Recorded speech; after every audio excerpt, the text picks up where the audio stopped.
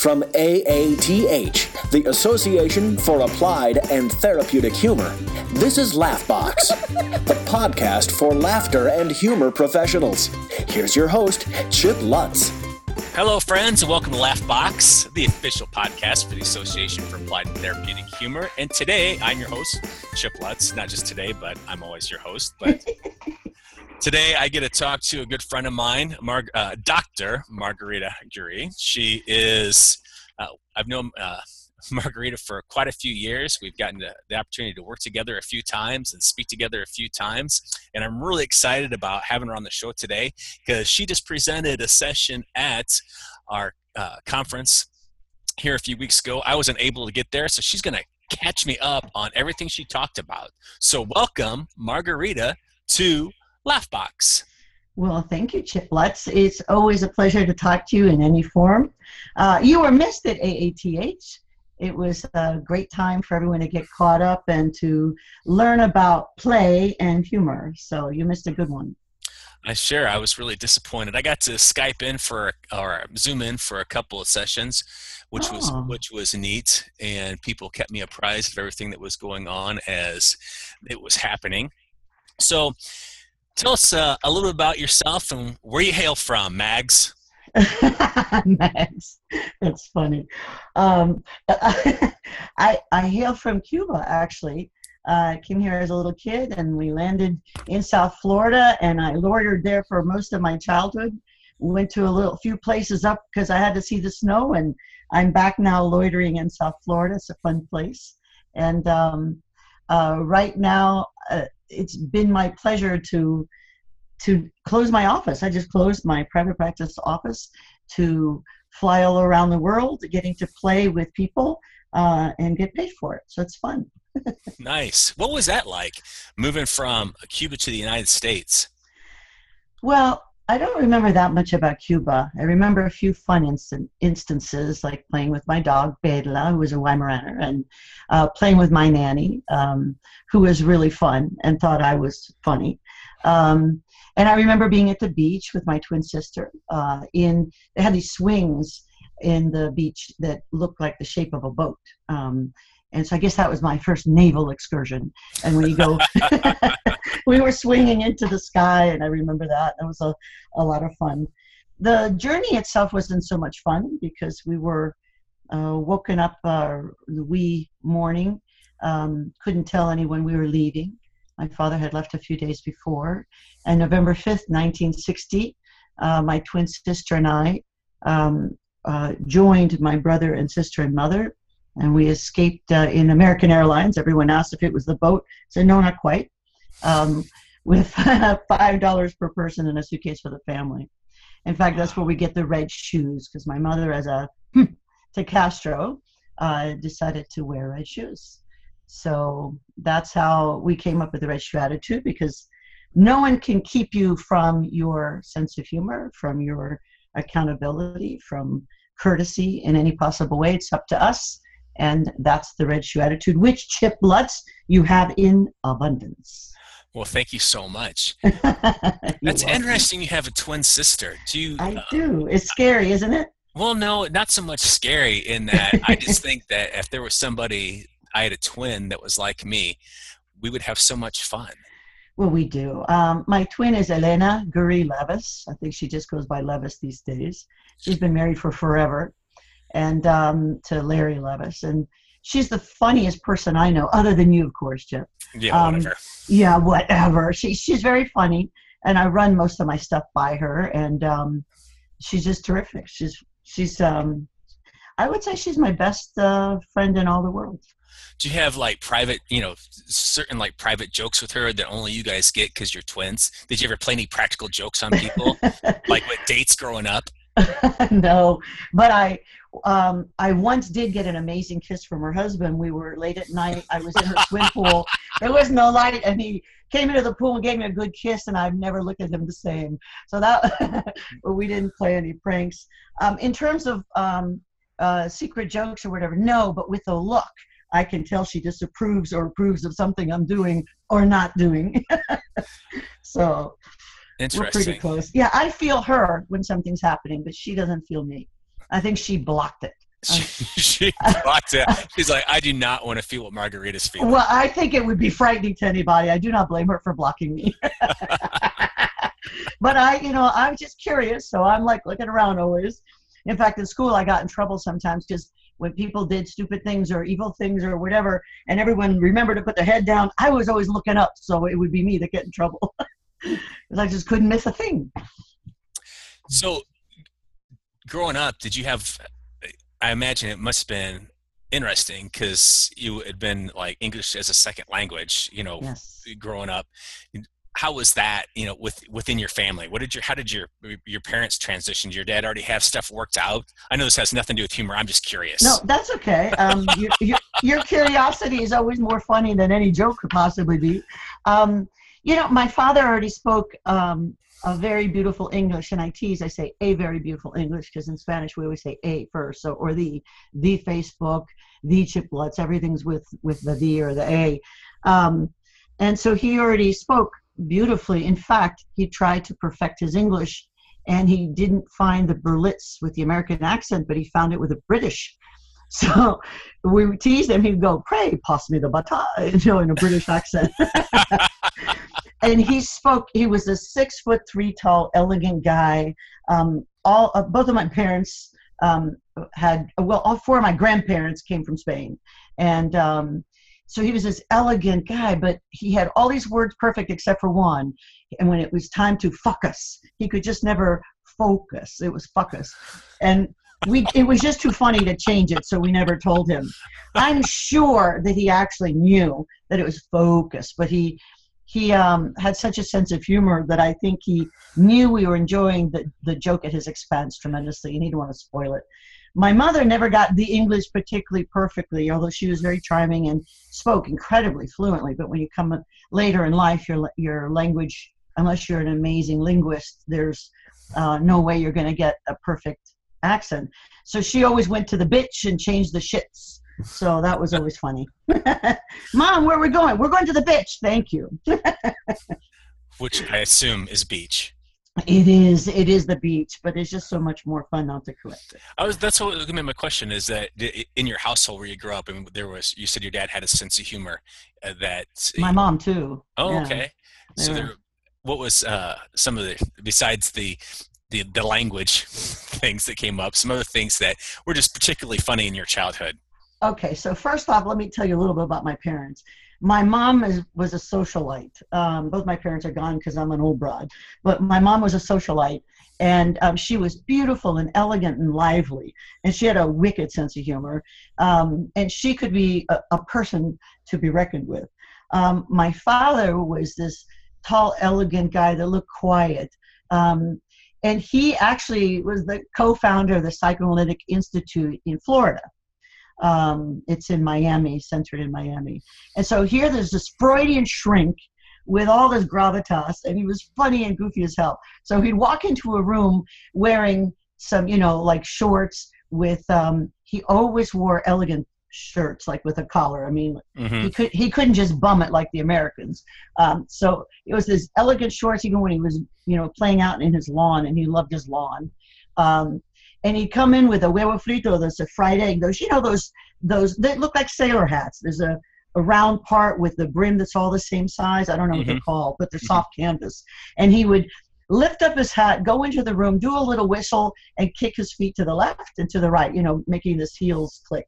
He was just funny. And if we were doing something wrong, he would look, and he would look up into the sky and say, we've been in America too long, with an accent, like we're the heathens. So he was very funny. Like if I said something that wasn't so good, at times he would consult with him on dealing with people. He said, "Ay, Margarita, that would have been a wonderful time to contemplate the fuzz on your knee." Meaning it would have been best to shut up. Instead, you missed an opportunity to contemplate the fuzz on your knee. I like that. I think I'm going to adopt that. That's just fun. And then he always put his finger up, like pointing up to the sky. So he was very funny.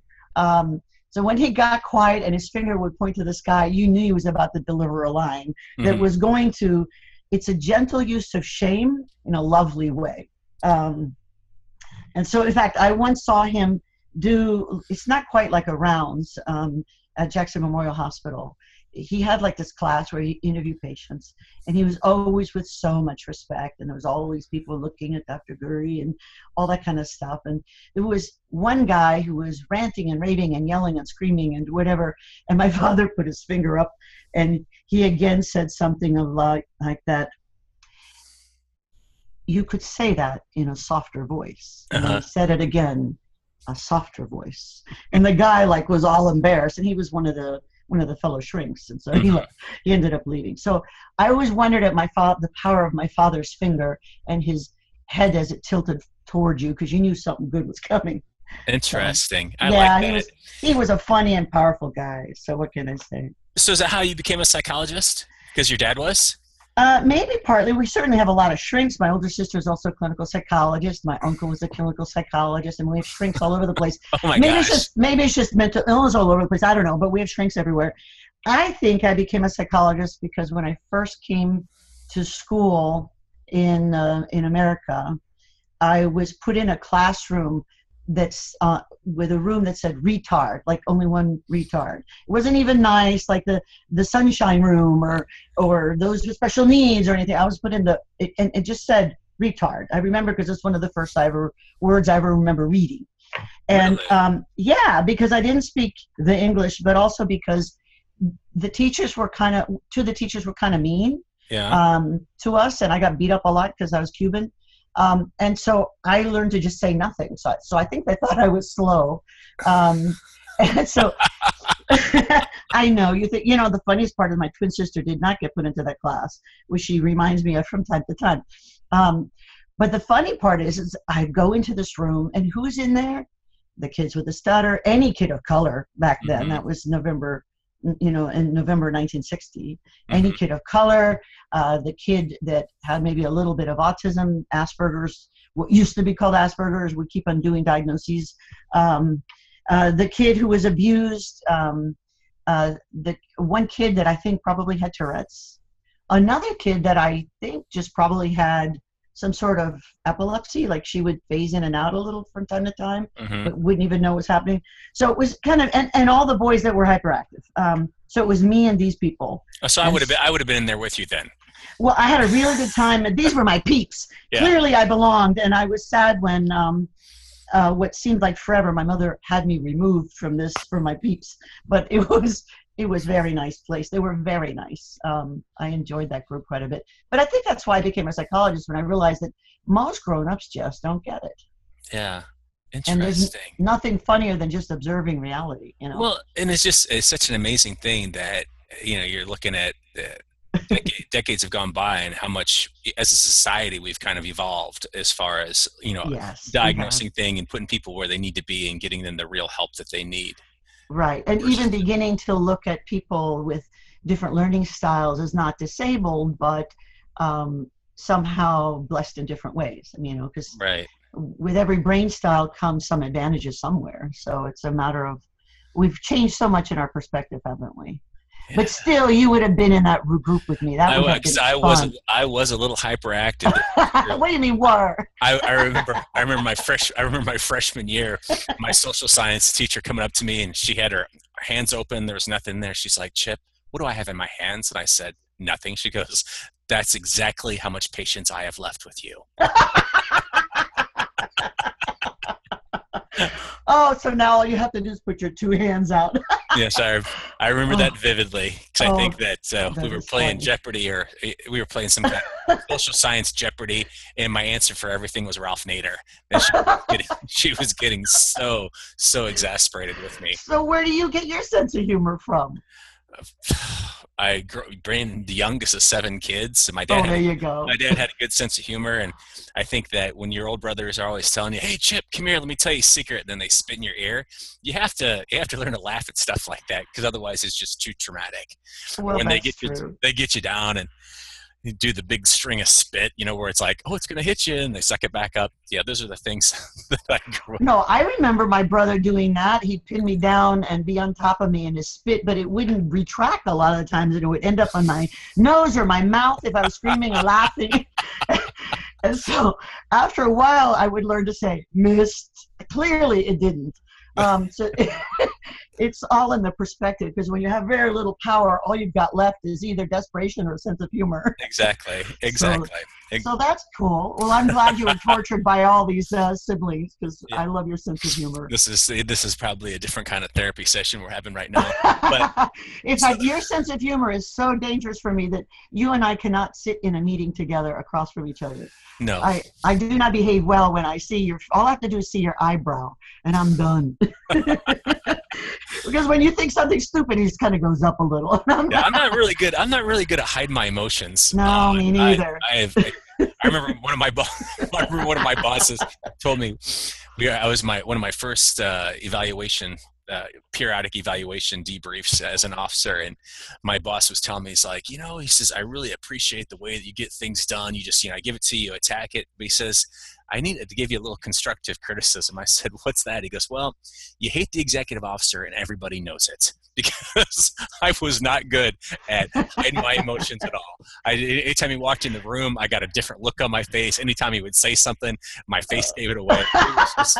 It was not a good situation. Well, you should have pondered the fuzz on your knee. Exactly. I should have. See, there was the secret of the universe. Fuzz pondering. Yes. Fuzz on the knee. Well, let's move into your session that you just had at the conference. You can tell us just an overview, and then we'll get into some specifics on it. Because I know it was about the power of play in relationships. No, it's about sex. Okay. Forget relationships. We're going straight to sex. Straight to sex. I was thinking about Ed Dunkelblau, who's one of my very favorite grown-ups. And by the way, I dedicated my keynote to him.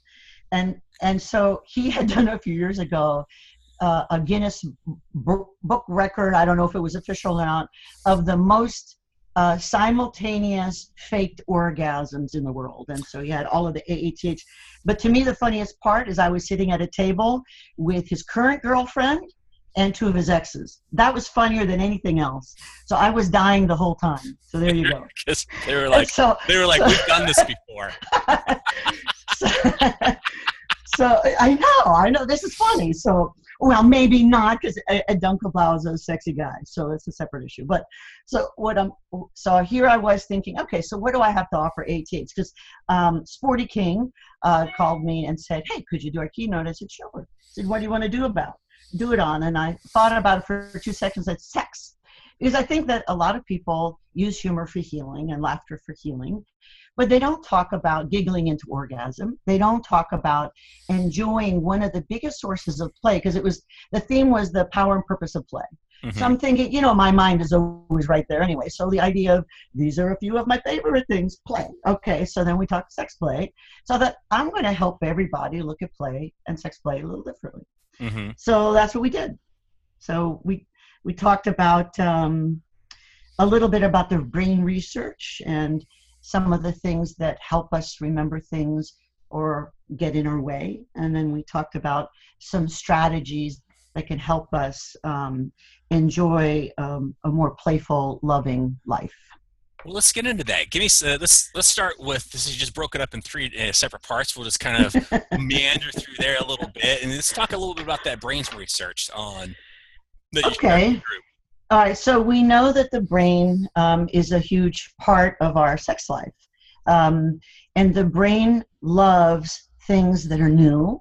So you have a new romance, and you're all excited, and all they have to do is almost, say hi, and the orgasms happen, and people are excited. I've never had that happen. But okay. Well, then you haven't had the right look. I mean, what can I say? Okay, so maybe that would be kind of embarrassing. Okay, it would, but maybe I exaggerate a tad. But the idea of getting excited or having a sexual response or being interested, but our brains are also wired after a time to look for what's wrong. So we have to go from being a critic to being creative.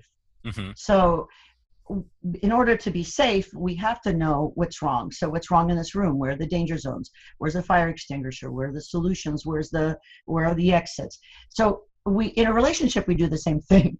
Where might the fire come from? Where would we be stuck? And where are the exits? It's not that different in terms of safety in our brains. And so we have to convert our brain into how do you create new situations as a loving couple. Mm-hmm. And one of my favorite sexologists is Marilyn Volker. You know her. She does the sex and intimacy talk with the military, and she's a hoot and a half. But just talking to her, we coming up with all sorts of ideas. And I think that most people don't put enough effort into just enjoying.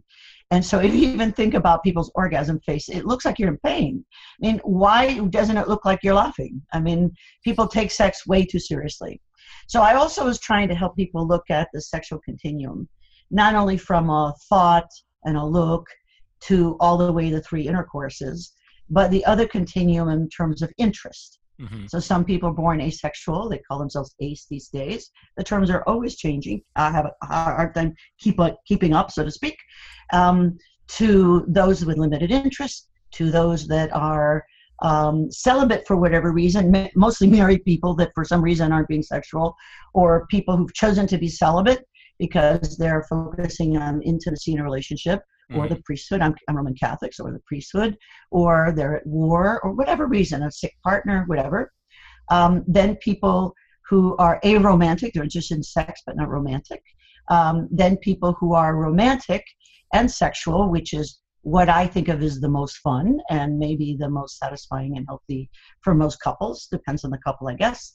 And then finally, those that are too intensely interested in sex, that maybe sex begins to be something that's pressured, whether it's to make a connection or to manipulate, or becomes a compulsion, or something that's a little bit with too much emphasis. Why do you think, when you said that we tend to take sex a little too seriously, why is that? I don't know. I think we get competitive. It has to be right. And so a lot of, I was a psychologist in private practice for 36 years. And a lot of the reasons why people don't have sex is because it initiates the sequence. So every couple has their own little signal. So let's say the signal is the man nibbles his partner, male or female, on the neck. And so then the nibblee then has a choice. And if they haven't made these agreements that a nibble is just a nibble, sometimes a cigar is just a cigar, that pretty soon then that nibble goes to all the way to all the effort it goes into to having one of the intercourses. But I think if we think of sex as a dimmer switch, it's better. So unfortunately, we think of baseball being very, very good to me, right? Mm-hmm. Well, it hasn't been very, very good to me. And that's Saturday Night Live, Chico Escuela, spoofing the White Sox guy, the legend Nini Minoso, I think. Sex isn't baseball. It's okay to just go to first base. You don't have to go to first base. You can go straight home. It's okay to be stranded where you are because it's not a stranding. It could be a choice. Mm-hmm. I think of it as a destination rather than a stranding. So I think people have these attitudes about sex of what's right and wrong in terms of correct, not just morality. On top of it, they also think about morality. Mm-hmm. So is something morally right, morally wrong? Once you get someone started, are you obliged to finish it? If you've done something once, does that obligate you to do it again? All the myths that you hear in the bad teenage movies about sex, all the lines that the boys give the girls or the girls give the boys, that kind of thing. So I think we just take sex too seriously. It should be fun. I mean, there's funny noises, funny sounds, funny smells and tastes and touches. I mean, it's funny. And I think that if people let go and giggle with their play, I think they're going to find that they have a more satisfying sex life, whatever that looks like for each couple. Yeah, I didn't know if it was just our culture, our puritanical roots that make us, like the same way we look at work, that work is work and play has no factor in that. Do we look at, sex the same way that, play shouldn't be part of this? I'm here. This is serious business right here. I think you're right. That, having fun is, well, I try to do everything, and sometimes it falls flat, but it's still funny to me. Well, I think the research backs you up that people who play, in fact, Adult Recess, which Danny Donuts and his partner did, which was, really a lot of fun.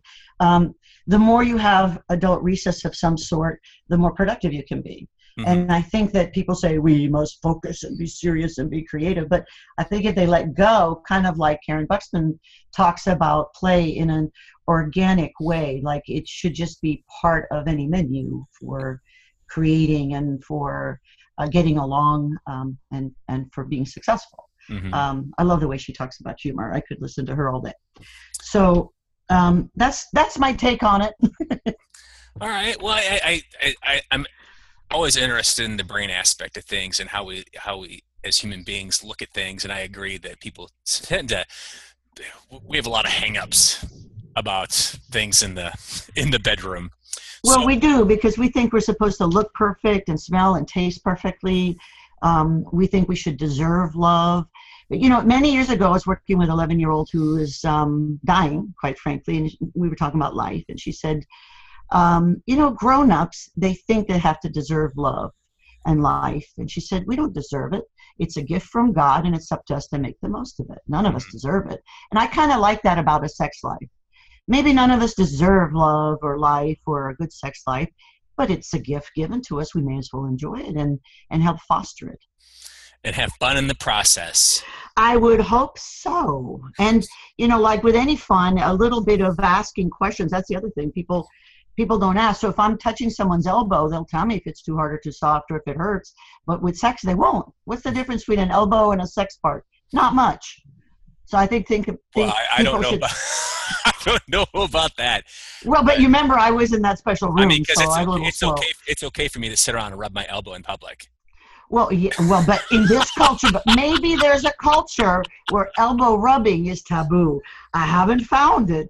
Well, I'm saying is we imbue all sorts of body parts with all sorts of, voodoo magic, right, and taboos. And so I'm going to watch you next time as you rub your elbow. I am. I'm going to watch it. I should have to put a disclaimer at the beginning of the podcast that this is not intended for all audiences, and that viewer listenership is at our parental controls are in place. So, I get that elbow rubbing from a kid at a school where a bunch of kids were sexually abused, and so I was interviewing them. And he said, what's the big deal? It's just like touching an elbow. And I thought, well, that's a pretty smart way of looking at it. So it's the elbow touch. Very interesting. And I know kids teach us more. Yes, go ahead. I keep interrupting. Yes, your turn. In your keynote, then, yes. What were some of the strategies you shared with people on bringing a little more fun or play into their sex life? Well, I think the first thing is to examine some of their foundational uses of time and energy, and to really look at themselves as to what's working in their lives and what isn't, and to make play a priority. So I gave an assignment that everyone might consider in the morning before they do anything else. Do something fun, because I believe if you wake up for work or for school, I think that's corrupt. You have to wake up for God, for country, for sex, for chocolate, for babies, for puppies. Wake up for something wonderful. And 5-year-olds play for 3 minutes and go, that was good, next. And so why not think of things as a 3-minute fun? And whether it's sex play or, of course, 3 minutes is certainly a good start, but not enough for most of us. But why not do little fun things, like even read for 3 minutes or scratch your elbow for 3 minutes, whatever. I think you and I could start a new trend and have May 11th the elbow rubbing day. I mean, elbow rub. Yeah, national elbow rubbing. National Elbow Rubbing Day. I like it. I think so. It's awareness. So I also talked about the issue of mindfulness and intoned my view. As a shrink for so long, I always had a couch in front of me. So I had 3 cushions. So on the left, people are all the way asleep. On the right, they're all the way awake. And in the middle, they're half. And there's more to it. But the whole idea of where are you really in terms of play? Mm-hmm. And your play hygiene. We think of sleep hygiene. We think of oral hygiene, so to speak. We think about all sorts of hygiene. Why not play hygiene? How are you doing? Like really assess it. When was the last time, like you had a handout once that made me laugh that said, when was the last time you squirted milk out of your nose? That's a question that should be in most interviews, don't you think? Yes. I mean, because if someone can't squirt milk from their nose, then they need remediation. It's not enough reason not to hire them, but I think they need special tutoring, or at least the ability to make someone else squirt. I mean, so to speak, from their nose or wherever else. So the the idea of being playful and loose and having fun, and some of it is the language. I mean, how do we talk about awareness? How do we tell someone what we want? And a lot of people know exactly what they want, but they won't tell it. You have to guess it. And if you don't guess it, you're never going to get it. Right. So I think people need to learn to either touch or point or move hands or fingers or tongues or whatever to different places, or somehow communicate and not just wait for luck and lightning to strike. That's great advice. Well, thank you. Well, there is a propensity for people to think the other person's going to read their mind, especially even in really long-term relationships. Yeah. And there for a long time, you think you got everything down, only to realize, like, no, I never really liked that. Well, no, it's nice to know now. I thought that we. Yeah, no, it's like the name, like all through middle school, people called me Margie because my nickname's Maji. Mm-hmm. Although I'm liking Mags, that's kind of cute, but. And I never told anyone. I was too shy back. I know it's hard to believe I was shy, but I got kind of shy when they were so mean for a while. So I never told them it was Maji because my experience, the Americans couldn't say Maji. So I was Margie for years. And whether you get called something or someone touches you in a certain way you don't like, it's amazing how it is, It's funny how life goes. It is.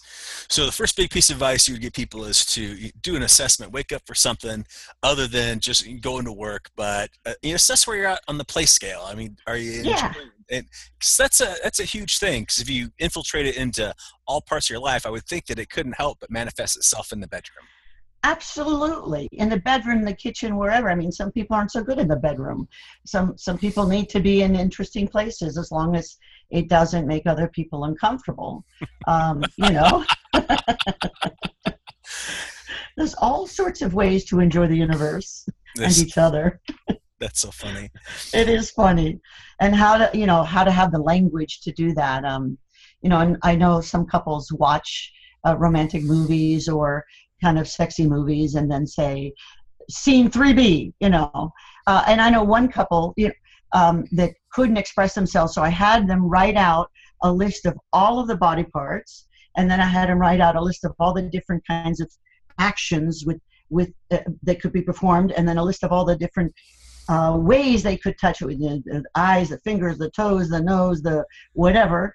And then we kind of created our own dice system. And so it would be 3BAC, or whatever. And then they would play with that. Masters and Johnson came up with this amazing game that I, of course, stole and changed. And I call it sitcom sex. Mm-hmm. And it works for long-time couples or even for couples that are brand new. So you pick two, either Netflix movies or two movies on TV that are just half an hour, and you roll the dice, and whoever wins gets to decide whether they get to be touched or they do the touching. Mm-hmm. And you touch the other person exactly the way they want to be touched, unless you don't want to do that. So let's say you want your head scratched for half an hour. Then your partner scratches your head for half an hour. Mm-hmm. Let's say your partner then wants for you to explore different body parts. Then that's what you do. If you're not comfortable, you find a way to handle the spirit of the request without the specific moves. And so you take turns and without words. And it's half an hour, ding, next, then the other one. Because it's a fun, playful thing. And the other fun thing is to tell people, don't have intercourse. Don't have any of the three intercourses. Just don't. Or even don't play.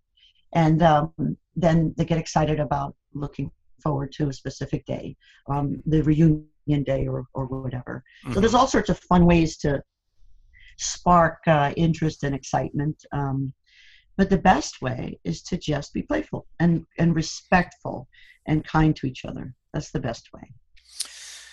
Interesting. I remember when you were bringing up the whole I don't want to say the slice and dice thing that you did with that one couple reminds me of, there's an episode of Dr. Phil where the woman, she didn't really care to have sex. So what she did was she made up a menu of different things, and that menu equated to different things that her husband would buy her if she did them. Oh, that's funny. And that, it's like a prize show, and if you X, some of the Y, people in Z. the audience, audience looked at it that she was prostituting herself, but she was like, no, she's like, he wants this, I want these other things, so we're just compromising on. And it was an interesting take, I thought, on. Well, whatever works for a couple. I mean, I know one couple, and Dr. Volko was talking about this one, that there was a particular thing he wanted her to do, and she just wouldn't do it. So at certain times when they were making love, she'd whisper, and then I'm going to do that particular thing. But she never would do it. She would just whisper that she was doing it, and that was enough for them. They got over the hump, so to speak, with just her being able to say the words of what he wanted. There's all sorts of compromises. The main thing is everyone wants to be understood and loved. Bottom line. Right. So those are good pieces of advice. What are some other things that you shared with the audience that you think that this is something that you really need to do? Well, I think that one of the secrets of the universe is compassion. I think if we take a look at, and I had everyone in the audience take 1 minute and write down all the things that they're dreading doing, that they don't want to do. And then, so I waited, they wrote it down on their smartphones or even with real paper and pencil. And then bing, after an hour, then I had them put a dot by the ones on the list that only they could actually do, that they can't delegate. And then I had them cross out things that don't really need to be done or put initials by those that could delegate. Mm-hmm. In terms of the first step of compassion is compassion for ourselves. So let's say there's a woman who's not in the mood for sex, or a man who's not in the mood for sex. Well, why? Is it because they're mad? Is they're tired? A lot of times people are just tired and distracted. Our brains get distracted very easily. And the number one thing that distracts us, in my opinion, is undone tasks. So that's why I start the compassion part with this dread list. Once you look at that, then you think about, okay, so are there apologies you owe, thank yous that you owe? Mm-hmm. Are you not being generous enough or being too generous? How are you going to show respect for somebody? The list often has mundane tasks, but sometimes it's more serious tasks of undoing or doing something that had to do with respect or love. Like the apologies. Mm-hmm. The other thing we talked about was to look at past, like what we were told about sex, what was good or bad. Like I was told you could get pregnant in the water with swimming. And I didn't believe it because I thought the grown-ups were stupid. But I think a lot of people were told all sorts of things, and then they began to believe it was true. Like I'm going to tell you something that you're going to think is very funny. I was supposed to be the nun in my family. Yes, I was. I'm speechless. I know, because in our family there had been almost in every generation a nun or a priest that was contributed to the world, right? Mm-hmm. For world peace and joy and grace. And I was born kind of sweet. I know, I'm sassy too, but I'm kind of sweet. So they all looked to me, and I cried and cried and cried, and I thought I'll have none of that. I always knew that babies, sex, and chocolate would be good, always. So I thought, no way. So my mother had assured me there were other ways to serve and to help people. So looking at like some of the things from our past that mm-hmm. may be stopping us, things we think are bad. Like a lot of people think, well, I'm going to do this with my girlfriend, but not with my wife. The Madonna whore kind of complex that, mm-hmm. Now that she's a mother. And a lot of people change their sex lives after a child. Gay or straight has nothing to matter about the gender. When you move from being peers to suddenly, and sociologists talk about it, to suddenly being mom and pa or mom and mom or pa and pa, then suddenly the roles change. And mm-hmm. sometimes expectations with the universe change. And so we also talked about expectant theory, so that if you expect something's going to happen, it happens. And to a certain extent, we create our own reality, which is why laughter helps with the immune system, the blood pressure and sugar levels and all sorts of stuff, right. Because we create our own reality. So one of the things I was asking with the mindfulness is, what is the story that you have lived with?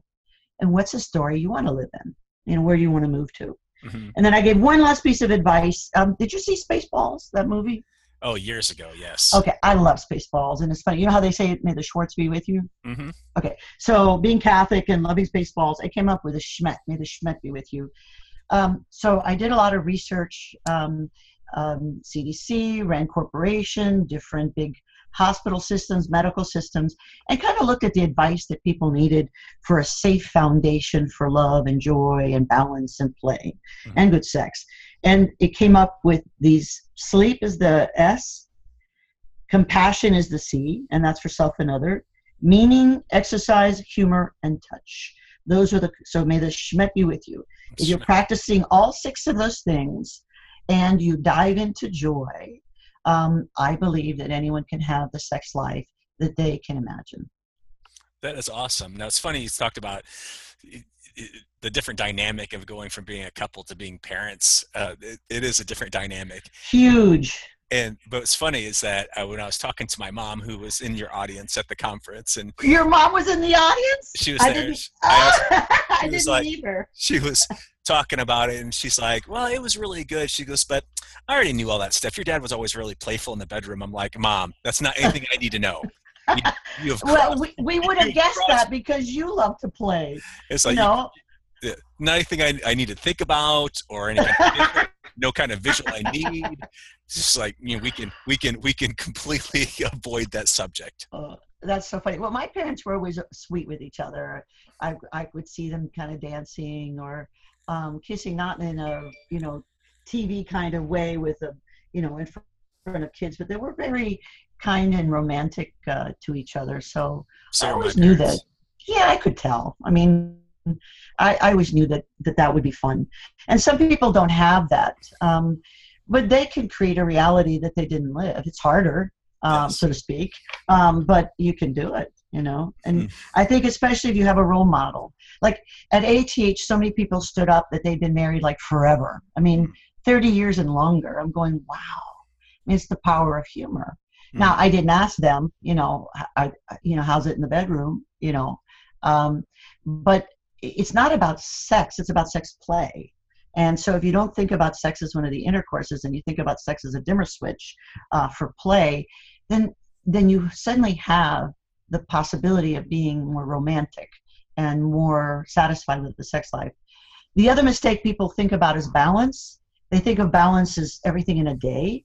I think you need to make balance a broader chunk of time. So whether it's in a week or 2 days or 2 weeks or a month, if you look at a chunk of time that makes sense for you as a couple, then maybe you can see the happiness or the balance or lack of balance that is there in terms of one partner getting what they want and another not, or both of you feeling happy or too stressed, that kind of thing.